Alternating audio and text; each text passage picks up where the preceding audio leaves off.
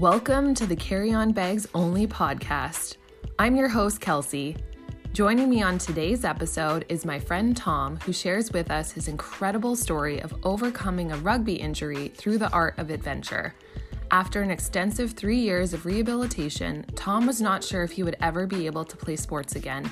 His positive outlook, determination, and a friend who introduced him to the world of adventure racing got him back up and running. He details some of his outdoor pursuits, such as rowing a small boat around Ireland with a group of friends to raise money for cystic fibrosis, and the remarkable history he discovered when a patch of rough water forced him to shore. So sit back, relax, and enjoy the show.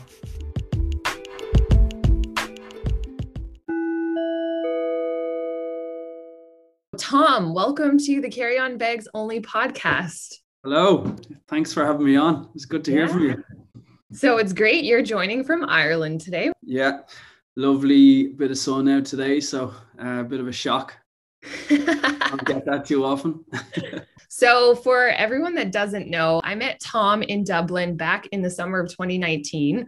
I was visiting Ireland with a mutual friend that Tom actually met while living abroad in Canada. Tom had actually just arrived back from an adventure through Yosemite National Park in the US a couple days before we met up. We both realized that we have a passion for outdoor adventure racing. So Tom was one of the people that actually introduced me to the Quest Adventure Series races, which I've talked about in another episode. If you're curious, check it out. But I completed my first Quest Adventure race later in the same year in Killarney with Tom as well. So Tom, I wanted to know, how did you get into adventure racing? Yeah, so I suppose, looking back, what drew me into racing and kind of, I suppose, fitness as a whole has always been, high up in my list of priorities. I played sport since I was, I'd say, 3. It was probably what I was known for growing up. Played, anything and everything where I was in Wicklow in Ireland. And I had a bit of an injury playing rugby in 2014. The injury, it sort of was serious enough that it still kind of impacted me today, but I was probably out of action for the guts of 2-3 years in terms of, the implications around physio and having to rehab my knee. After that, throughout, I suppose, the process of rehabbing my knee, I was using a draw of sport as a kind of a drive to, get through the kind of healing side of things. And the injury had impacted on the nerve in my knee. So part of that rehab process was trying to reestablish the nerve link between my brain and my lower foot, because the nerve that was damaged was impacting how I was able to, flex my foot. So I really felt that I needed sport and I needed something to kind of help me focus and get on the kind of train towards recovery. And I had a friend who had just completed one of the Quest races in Glendalough. So I kept in touch with her. She said, right, well, when you feel up to it, we should do something like that. And I didn't think that I would ever be in a position to do it. But as the rehab progressed and my specialist, had said, listen, that you're probably only going to be able to run in straight lines. And to me, when I had heard that, I was, it was like Christmas Day, because the news up to that point was probably not good in terms of what I'd be able to do, whether I'd get the nerves working in my foot again. I had 4 ligaments transplanted in from a cadaver. So in terms of those ligaments fusing and providing me with the stability to run or to move my knee similar to how I was able to move it, I thought any sort of activity that would be, weight bearing on my knee was done and dusted. So the specialist mentioned that, you could possibly try straight line running. Conversation with my friend, I decided to join up to the adventure race in Glendalough, thinking, I'd be, if I got around this thing in 6-7 hours, it doesn't matter. get around it. It was probably a real sort of personal battle. It's kind of there was a lot of an emotional attachment to the reason why I was doing it, almost at two fingers up to this injury that had thrown me for 6. So that's really how I ended up getting into it. There's such amazing events, the team that put them on, you know yourself, the social element is amazing. They put a huge emphasis on the collective and the fun side of things. You really, you feel great done them because, the stress and strain that you've put your body through, and then realizing at the end of it that you can do that. It's always useful to know that if you have to travel 60 kilometers, where 15 of those kilometers are up a mountain and 35 kilometers of those are over a mountain on a bike, it's nice to know that you can actually do that. If the world ever ends and we have to get 60 kilometers away over a mountain, it's nice to know that I could probably get there. I sprained an ankle really bad before I had done my first adventure race. And I had never had anything, like I've never broken a bone or anything like that. Yeah. So when I had the sprain, I didn't take it that seriously and I kept re-spraining it. And I remember talking to the doctor and she's like, you do have to take this seriously. Like you're going to have to be off your foot for at least 6 months. So I can't even imagine, what you were going through with your injury. Yeah, it's probably something I'm actually only really processing. And just, I suppose, to this injury affected my leg, I was my head, my spine, all those really, really, really important parts of your body were not impacted. But in terms of me, this was relative to what I could do before. This injury had, a fairly serious impact on just my day-to-day, on my lifestyle. There was a couple of things I remember about getting the injury initially. I started, I remember I absolutely wailed in pain, and to this day I'm still mortified about the noises that I made, because initially I thought it was a broken leg, but as word progressed, and I was getting more and more information as the CT scans and MRI scans and X-rays and all were coming back. I realized it was a bit more than that. Broken in 2 places. My knee was dislocated. My 4 ligaments snapped. I think it's my patella tendon. I think there's a nerve through that severed or was damaged, which causes a foot drop, is what they call. That has been the real, I suppose, impact, because it's still something that I can feel today. I almost separated myself from the injury, and I'm so determined that I was going to be able to get over this. I remember using the image of leaving the hospital without crutches, and that was my image that I had. The physio, it was kind of in 3 times a week for probably 6 months or so.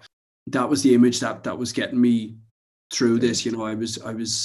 I could see myself walking out of the hospital without crutches. The time I left, the last time I left the hospital, it was with 1 crutch, and then I had a night out in Dublin with the 1 crutch, and I threw it in the river. The image that I was holding dear as this, I've done it, I'm out of here, I didn't actually allow myself to have, because I threw it into the river after. But it was for a long period. It was only when you reached out to me and you kind of, I suppose, asked a couple of questions, and I had this machine that was shocking my nerve above my knee, which was sort of compressing all my muscles, and the intention was to reestablish that link between my knee and my foot, because that's where the nerve is damaged. And I hadn't thought about that in a couple of years. And like I had that for a few months, and I had to put it on for 10 minutes every hour for 4 or 5 hours a day. And I was like, God, I can't. It almost seems like it wasn't me that this was happening to, or happened to. And I think it was just that type of, the way I tried to just get over it was almost forget about it, not let it impact on my life as much as it could, and then probably just like bury all that stuff deep down. And it's funny, because I think I'm only probably starting to like process what it actually meant over the last year or so. I suppose we're all processing things at the moment with COVID. So, when I felt I was able, it was like the shackles were off, and I signed up for whatever I felt I could do, or whatever I felt I could do at a stretch. And that's where, say, the adventure racing came in. Row around Ireland trip that I think I'd mentioned to you before came along at this amazing time where I was, I had this brace on my leg. I think I was probably a year and a half, 2 years into the rehab, and was approached by a couple of friends, and they were rowing a small boat around Ireland, which, for me in my position, there's something I don't need my leg for. Yeah, and then all of adventure races, probably came 6 months to a year after that, after the row. Then, so there was a flow of really interesting, cool experiences that I was able to jump on board with. Yeah, no, it's super cool, because I totally forgot about you rowing around Ireland. So I was so curious to hear a little bit more about that. And, just wondering, like, how did that go? Like, did you run into any obstacles, or was it, smooth sailing? Like, how did that all kind of come together? Do you know what? It's probably one of the things I'm probably most proud to have been a part of. It was an absolutely amazing experience to be a part of. So the premise of it was, a friend of mine, Fionn, his dad was in the Merchant Navy and built this 15-foot kirk that was initially, I think it was built for a lake, effectively, so no real high water. Ger was his name. He had this idea that we'd row this boat 1,000 nautical miles around Ireland in aid of cystic fibrosis. Ger's family has, I suppose, a few cases of cystic fibrosis in their family. I had a friend who had cystic fibrosis, so it was a strong emphasis on the cause, why we were doing this. We weren't really rowing with any, we weren't looking to beat any records in terms of speed. So it actually took us 4 months. There was about 16 or 18 of us who would take turns whenever you had time available. It was a 2-man skiff. We rowed from Bray in Wicklow. I think you were there. Yes. And back into Bray then 4 months later. So in terms of whether or not it was plain sailing, there was some very hairy moments. The first day, actually, when we left Bray Harbour, we had to bail out the boat on a beach because of the waters were so high. I know some of the legs up around Antrim. So Antrim, you kind of you've got the Irish Sea coming up the east coast. You've got the Atlantic obviously coming in. And then I think you've got the North Sea then impacting, and it creates this just messy sea around the tip of Antrim. So there's an island called Rathlin Island, which by the accounts of my friends, friend Barry and Ger, who built the boat, they said they got an awful shock really going up around there. The water was just so high. It's notoriously dangerous. And they were in this 15-foot rowing skiff going between the island and the mainland, which, is, I'm not necessarily someone who knows too much about the sea, but where you have an island and the mainland, the waters between the two are sound. They create this weird water patterns. So you might have, I think they're called eddies. And really, it's just very unpredictable how the water is going to play out. And the two lads then just had an absolute battle with the sea. I had crazy enough experience myself. This guy Barry, a friend of mine who was on that row on the coast of Antrim, we hopped in the car from Dublin across to Sligo on a Friday evening, which is about a 3.5 hour drive, and got in the boat probably, we'll say, about 6 o'clock. So I was in the summer, and the light in Ireland, it can stay bright till about 10:30 or 11 o'clock at night sometimes. So we knew we had some daylight there, and we were rowing and rowing and rowing, and we had this little map that we were looking at, and it's a laminated map, so it's not massively detailed. And we thought that we could go through a little estuary, and there was a break in the estuary that would connect us back up to the actual coastline. We kept rowing again, and effectively we found ourselves rowing up a river. And when your objective is to row around a country, you think keep the land on your right hand side and keep no land on your left hand side, and you're sorted. But we managed to make a balls of it, really, and had to stop and ask directions to these a couple who were boat riding horses on the beach. There's another story then. It was the day after that, actually. Two of us got in the boat with the objective to row across Donegal Bay, which is, I think it's about a 20-mile row if you go from point to point. It's quite a big patch of water. So going from point to point on the Atlantic coast, you're going to get hit with a lot of water coming in. We kind of realized that when we were maybe halfway, and we were getting pushed in towards a load of rocks. And as we got kind of closer and closer to the rocks, we were like, we have to bail out here. I remember whether, we were trying to get out of the boat, or the force of the waves pushed us out of the boat, but we were now in the water, but up to, we'll say, our, just about within our depth, and managed, I suppose, to struggle and get the boat back onto the beach, the closest beach. And as we got onto the beach, Fionn went to go to the headland with his phone to try and get reception. So the plan was that we'd ring our support boat, and they would come, and we'd call it for the day because the water was just too big. Yeah. And I sat with the boat, and this man, I could see him coming. He walked over to us. He said, "God, lads, it's a good job that you got in off the water there, because I saw you were moving in towards the rocks there." And he said, "Hold on there now, and I'll go back to the house, and I'll get you a cup of tea." Like, he goes, "By the way, do you know you're on an island?"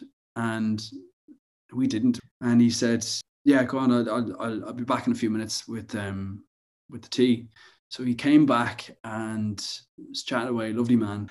Managed to forget the tea bags, but insisted on myself and Fionn when he came back, drinking this boiling hot water with sugar in it. He saw how cold we were, and he just proceeded. He told us about the history of the island. It's Coney Island, off the coast of Sligo. And I think the Coney Island in New York got its name from this Coney Island. And it's a tidal island, so you can drive on and off twice a day when the tide is out. And he told us that the patch of water that we had just rowed across, or tried to anyway, is where the Spanish Armada were sank in the 16th century. Yeah, so it was very, it was filled with if you sat with any one of the other 15, 16 guys that were on it, they all have a story that will just, it was just a kind of a highlight of what the row itself meant to them, to that person. And that was probably my story from it. It was just the hospitality that we received. there was a couple of other occasions where we'd row into little tiny small harbors, completely off the beaten track, completely off the tourist trail that we would never even have known of. And because the team in the support car would go to the destination point first, the likelihood is that they'd go into the pub and they'd have a few pints and they'd start talking to people. And then the word would get round that, geez, these lads are rowing around Ireland. And on a couple of occasions, the harbour would be filled with locals. And, you'd have a big cheer when the boat came in, and there'd be two pints of Guinness handed to the guys in the boat. I remember we went into one pub down in Ballinagall in County Kerry, so the absolute tip of County Kerry. We were sitting there, and the owners of the pub gave us free food, and the next minute a microphone was put in front of Ger, who built the boat, and it was the local radio station they only speak Irish, so they speak Gaelic. And it was just an incredible experience where, there's just a lot of those little small anecdotes that everyone has and collected. And ultimately, at the end of the experience, we had €120,000 raised for cystic fibrosis, which was lovely. It was lovely to have gotten the experience of the actual rowing and then having the result of a substantial bit of money for a cause that really meant a lot to a lot of us. Yeah, no, that's amazing. And just to know how much like you had to overcome to even, be in this position to do this, and the camaraderie that you have within, the group that's doing it, but then also the camaraderie that you have with the people, on the island or, locally. And that's the one thing that I think is so fun about traveling, is it really does bring people together. Yeah, and we're quite a tight knit unit. Yeah, no, it was great. I still had the brace on my leg. So any of the kind of heavy lifting of the boat, the lads were like, you take your time, you sit over there. And I avoided any of that. So I was happy enough with that. Yeah, no. And it's incredible to hear how, even just before this, how your positive mindset really allowed you to continue to move forward, because it's not always the case when people have injuries. They can, really take a different turn. And the fact that you had this image in your mind of seeing yourself walking out of this hospital as kind of your motivation, I just think it's really cool that you were able to really work towards that goal and be able to do some of these amazing adventure races that maybe you wouldn't have gotten into before.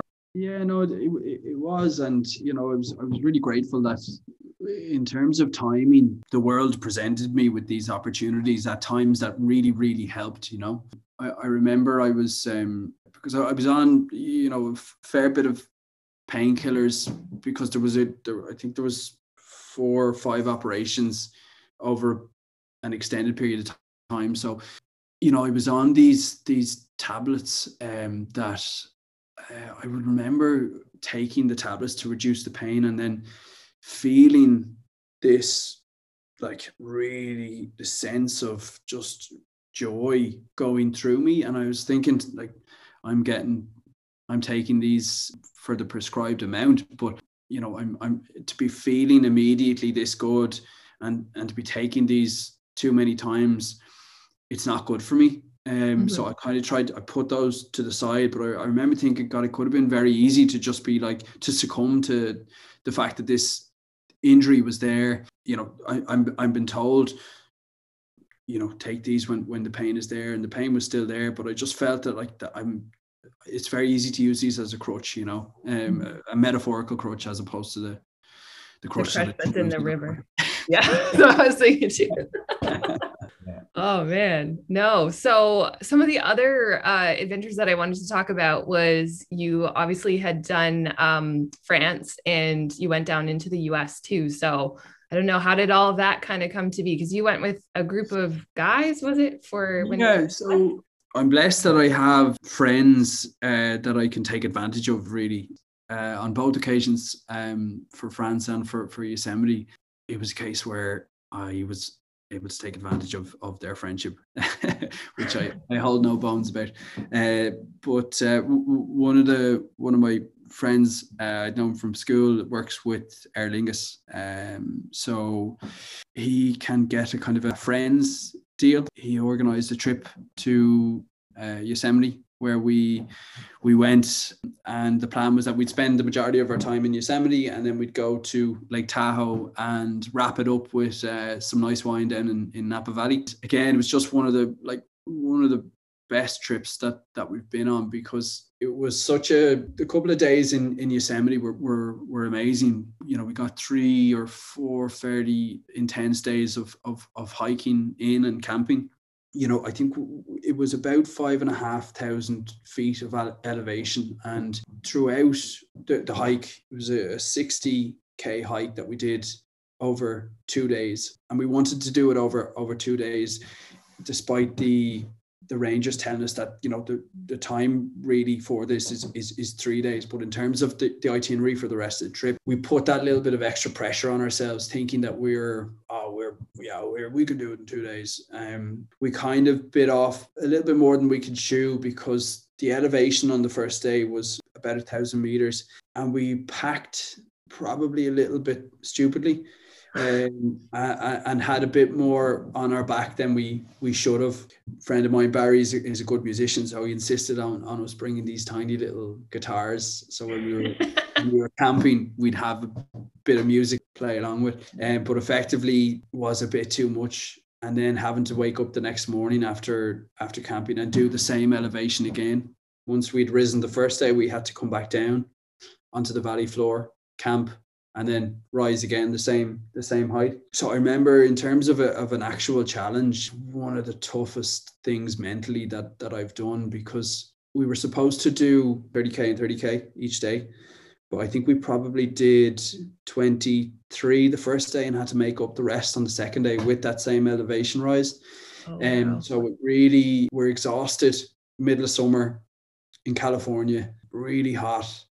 You know, we had a little purifier to get water out of some of the rivers that we were, you know, tracking on a map. And then some of the rivers that were marked on the map had been a drought, so there was no water. So we'd get to certain points, you know, expecting some water, and then having to look at the map and go, okay, our next water is not really till 5k, or it could be 10k or whatever it was, you know. But after we finished it, we were absolutely exhausted, but absolutely just buzzing about the scenery, about the whole experience. I remember when we set off first, because again, like we had hiked before, but we'd never really done a multi-day hike in this part of the river that was flowing into. There was a reservoir just at the start before we kind of got off in amongst it. This part of the river, for some reason, I think it was flowing from the high points of the mountain. The water was flowing really heavily. We could have done with that water flowing really heavily in the other parts where we were looking for drinking water, but this particular part, and it had washed away one of the railings of the bridges that we had to cross in order for us to really go on this hike. The rangers at the trailhead were telling us that a couple of fatal accidents over the last, I think, a week or so. So we got to this, and we had to it sort of set the tone that, like, there's no messing around here. You know, we had to like grab a hold of the remaining railing while the water was sort of spilling in over us. Probably, I would say, half a foot of fairly intense water flowing underfoot. We got across, no problem, you know, but it's just set the tone that was like, right, guys, we're not messing around here. This is pretty serious. We kind of have to look out for what's around. You know, we had the bear canister. We saw all sorts of wildlife, but really in the back of our mind, we're like, we need to be conscious of the environment, conscious of where we're going to get our water, and conscious of time and distance, because, you know, if we have to get to where we need to be within the certain time frame, or else we're going to be causing some other people a lot of havoc, But an incredible place. I think Free Solo, the climbing documentary, had just came out, so we were kind of buzzing about this. We're like, oh, this is amazing. We're in Yosemite. Now we stayed firmly on the ground, but it's just like, God, this is just an incredible place to be. The wildlife we saw, these incredible birds, Steller jays. I don't know if you have them in Canada, do you? They kind of look like blue jays. Yeah, amazing, And then just with the lads that I was with, we know each other for years through playing rugby in school, and it was just a nice mix, because we all had to we had to G each other on, because there was times where, someone was just like really, really tired and had to just kind of grin and bear it. Then had a nice evening. It's a dark sky reserve, so in terms of looking at stars and picking out constellations, all that sort of stuff, it was incredible. We had a little small bottle of whiskey that we just were passing around. It was pre-COVID, obviously, which is, a different world. Yeah. And it was just this incredible experience, something that I'll never forget. And it was great to do with the lads that I've known for years. And, we've gone through school together. So there's something different about, when you grow up with lads versus, they've seen the best and worst of me, and I've seen the best and worst of them. And it was just an amazing trip. And then went down to Lake Tahoe and relaxed, then finished up in Napa Valley, sampled some of the grapes down there. Nice. Yeah, that's a nice way to end the trip. Yeah, it was brilliant. The other trip that I wanted to talk to you about was your trip to France, because if I remember correctly, you went was it like a month later or 2 months later, you guys did the France trip? Yeah. So again, this was great when you have friends living in these places. Yeah, France, I had a friend who had been living in Chamonix with her partner. We decided, myself and another couple, we'd head over, and it was just an incredible experience. She was living in Chamonix, and I'd been there a couple of times before, so I kind of knew what I was getting myself into. But I'd gone during the winter season for snowboarding. My forecast of the trip was, okay, I've been there. I know what the place looks like when it's snowing. Picture it with sun. But it was just incredible. You're in the Alps. The place where we were staying has a view of Mont Blanc.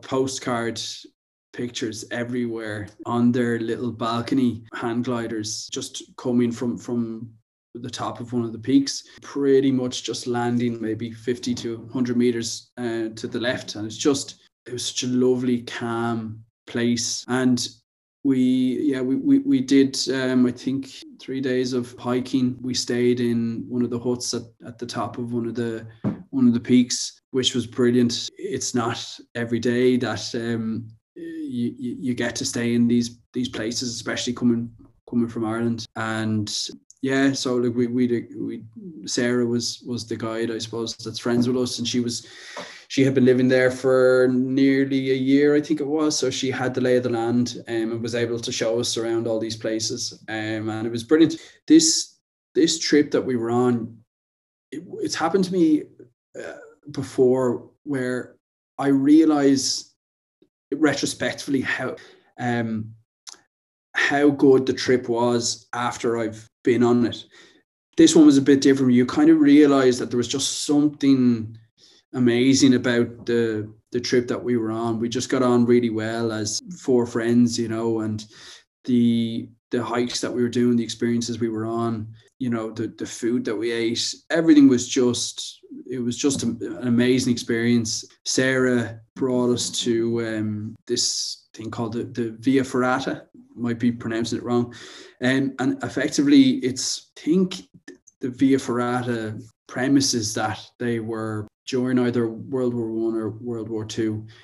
They're almost horseshoe type bolts that are like hammered into the cliff or whatever you're looking to climb, and you just climb until you're at the top, basically. So it's not necessarily, there's no belaying, it's not climbing, it's effectively a ladder. But to three of us, we'd never done really anything like that before. Sarah didn't really explain to us that we were about to climb for an hour and a half and hang off the side of a cliff. We were definitely a little bit fearful of this, a lot fearful, really. But we did it. Never thought we'd be in a position to do something like that. The views are just incredible. You know, looking back at some of the photos are just an amazing experience. And all of those, everything sort of galvanized together, and it just created this great trip that I suppose I knew it would be good, but effectively it was a trip where we were going to go over and see our friend. It was so much more than that, you know. It was just a really good experience. We actually, the four of us, ended up getting the same tattoo. There might have been Jägermeister involved in the decision, but we got them, and they're just it was a really good experience. I can't wait till we can do it again. Yeah, I know. It's funny because there were some trips that I did in 2019 that I was kind of uncertain if I should do them, from like this is like a lot of money and should I be doing this? And I just, something in my gut was like, just do it. Like, you're not going to regret it. I am so grateful looking back on it now that I did. And one of the trips too is the girls trip that I did with Ashley, who's our mutual friend, to Ireland. And we were talking for years about wanting to do a trip together, and it just never happened. Finally, it's like the stars aligned, and it ended up working out because I was actually supposed to go on an adventure race to Ireland in July, just before we were going to meet up, and it ended up getting canceled due to low participation.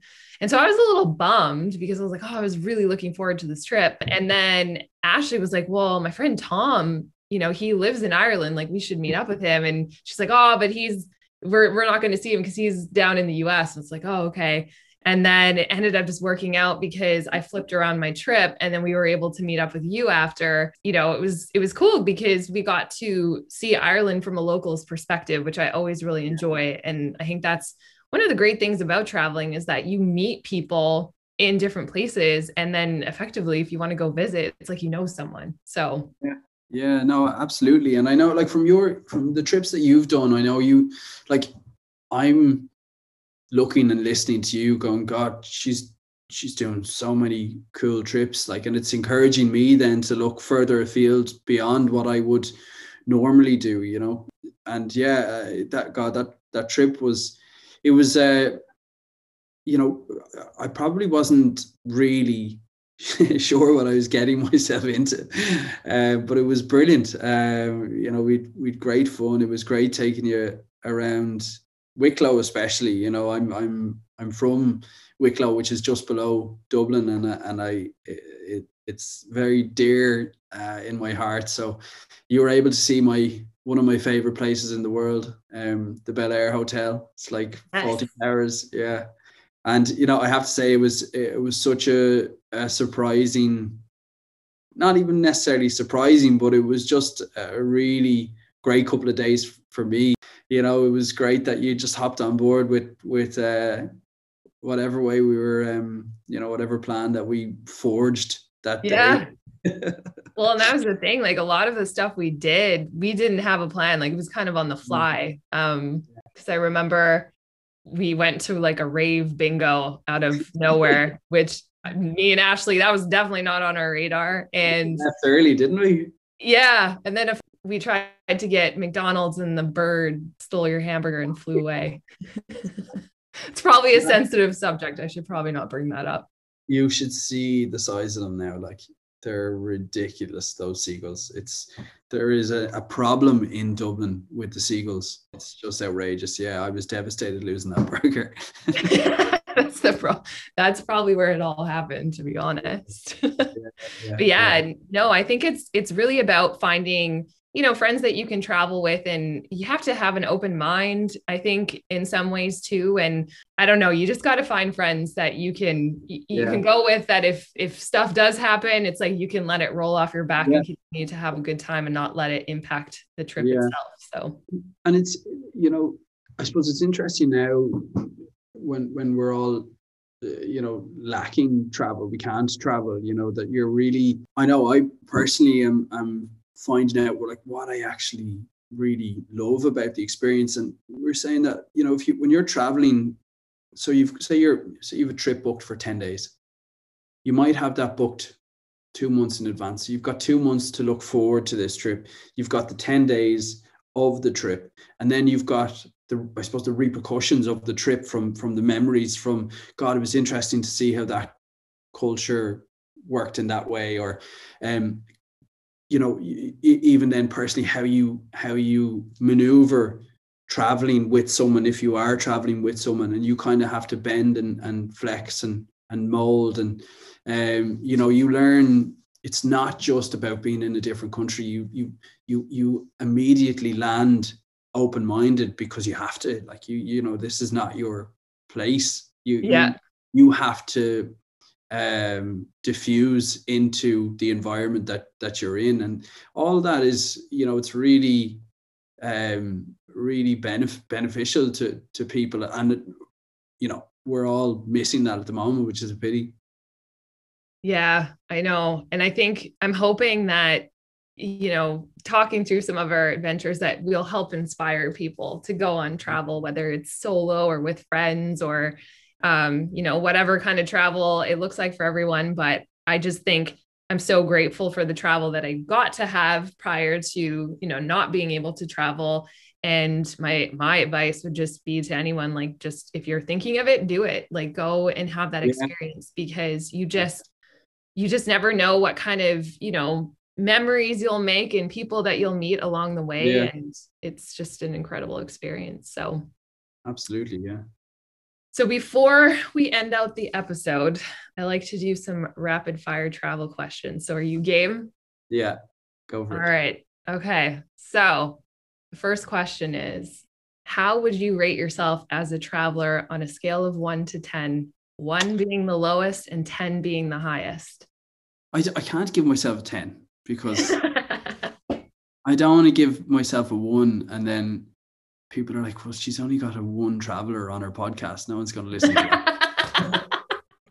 I think a 7 is a solid number, but the reason for it, like, I think I'm happy enough to go with the flow when it comes to traveling. And so that can be both good and bad. I think it's good in that, right, well, if we come across people, that are telling us this is the way you should, this is how you should travel, or this is what I would recommend, great. But also it might mean then that your itinerary is compromised, Yeah.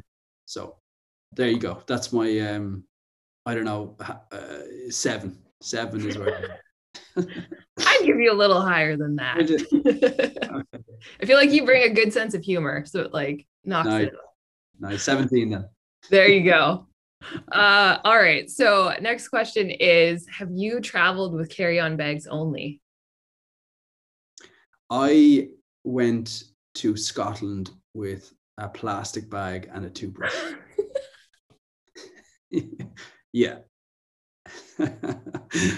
Yeah. That's next level carry-on bags. You got me beat. All right. What's the first thing that comes to mind when I say the word travel? I would say experience, both good and bad. I think even bad experiences are good experiences. If we were to open up your carry-on bag, what is the number one necessity that we would find packed? A toothbrush. Good. How to stay fresh. There you go. Do you recline your seat on an airplane? No, I'd love to. I don't have it in me. That moment where you, like, I've always thought, like, how do you approach that? Do you just go for it? Or do you kind of do the acknowledging, turn slightly around and like give a little nod. So no. All right. And do you care if the person in front of you reclines their seat? I kind of do, but I hope they've had the same sort of mental thought process that I've had. I hope they're in turmoil, and I hope when they have reclined it, it's only after about half an hour of them battling with themselves about whether they should or not. All right. Last question. So where are you going to travel to next when it is safe to travel again? So my last year in May, we were supposed to go on our first family holiday. I'd say in 20 years. Oh, wow. Yeah. And we are going to Lake Como. We were supposed to go to Lake Como in Italy. Then I deferred it till this year to May, and going to I've deferred it again until next May. So that looks to be, that's what's set in stone. So I will definitely try and get away before then, but that's Lake Como in Italy. So yeah, there's some obviously some water sports and hiking, and I believe wine.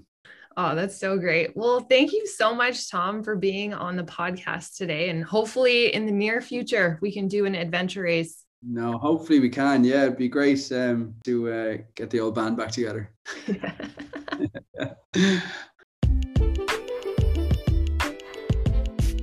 Thank you so much for tuning into the Carry On Bags Only podcast. If you haven't already, hit that subscribe button so you never miss an episode. Until next time, keep calm and carry on.